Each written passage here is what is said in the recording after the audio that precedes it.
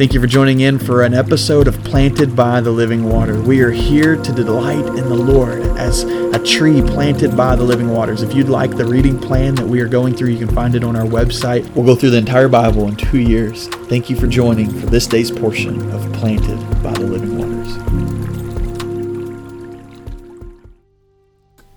Genesis 35 verses 10 and 11 says, "And God said to him, Your name is Jacob, but your name shall no longer be called Jacob anymore, but Israel shall be your name. So he called his name Israel.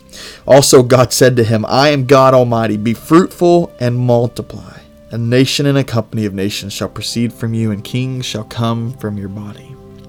This command is what we started with at the very beginning of Genesis. Be fruitful and multiply.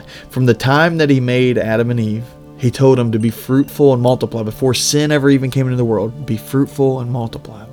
When the whole world received the judgment of God through the flood, God tells them after they get off the ark, be fruitful and multiply. In the place where we see this Tower of Babel in Genesis, it says that they were to be fruitful and multiply. However, they did not want to scatter. They didn't want to scatter, and so they wanted a name for themselves, and they built this tower, and that's part of the reason God gets upset, and he tells them again, be fruitful and multiply.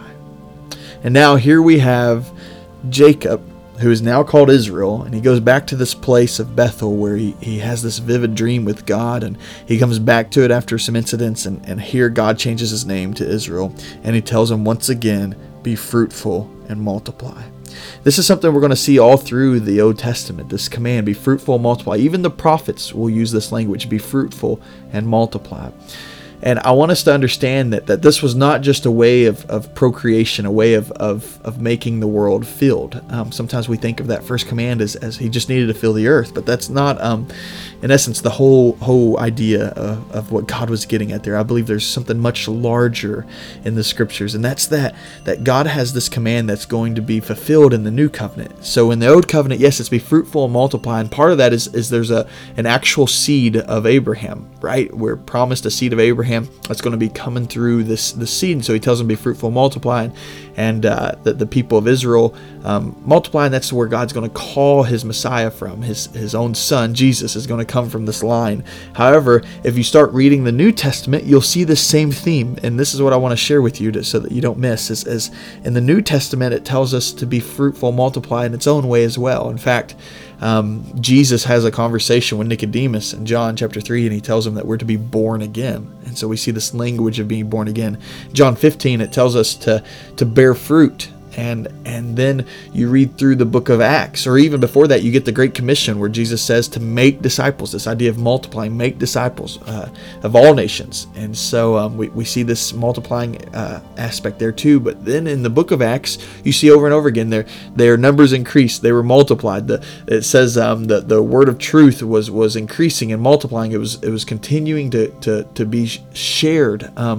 And people were coming to faith. And Colossians, when Paul writes Colossians in chapter 1, he tells them that it's been heard of the world, the truth, the gospel, which he says has come to you indeed in the whole world. It's bearing fruit and increasing. And so this same promise from the very beginning, be fruitful, multiply, is what the gospel is still carrying out today. And we are to be fruitful and multiply still in that same sense. And so my question for us this morning is how are we being fruitful? How are we multiplying? How is God bearing fruit through your faith? How is God helping his kingdom multiply through your obedience? And so that's the question that I have. Let's go to the Lord in prayer and ask him to help us understand our role in this same command from the very beginning. So Lord God, from the beginning you've said be fruitful and multiply. And Lord, that changes not for us. Lord, we are to be fruitful. We're to multiply, God. And so let us bear the fruit of the Spirit, Lord. Let us understand who you are and resemble that, Lord. Help us multiply, God. Make disciples. Show us today as we're going through our day who it is that you're bringing in our life, who it is that's around us, in which we can encourage, in which we can share the gospel with, in which we can live the gospel with, Lord, and that we would see multiplication and fruitfulness, Lord. So, Lord, I pray that you would just help us simply be fruitful and multiply in the name of Jesus. Amen.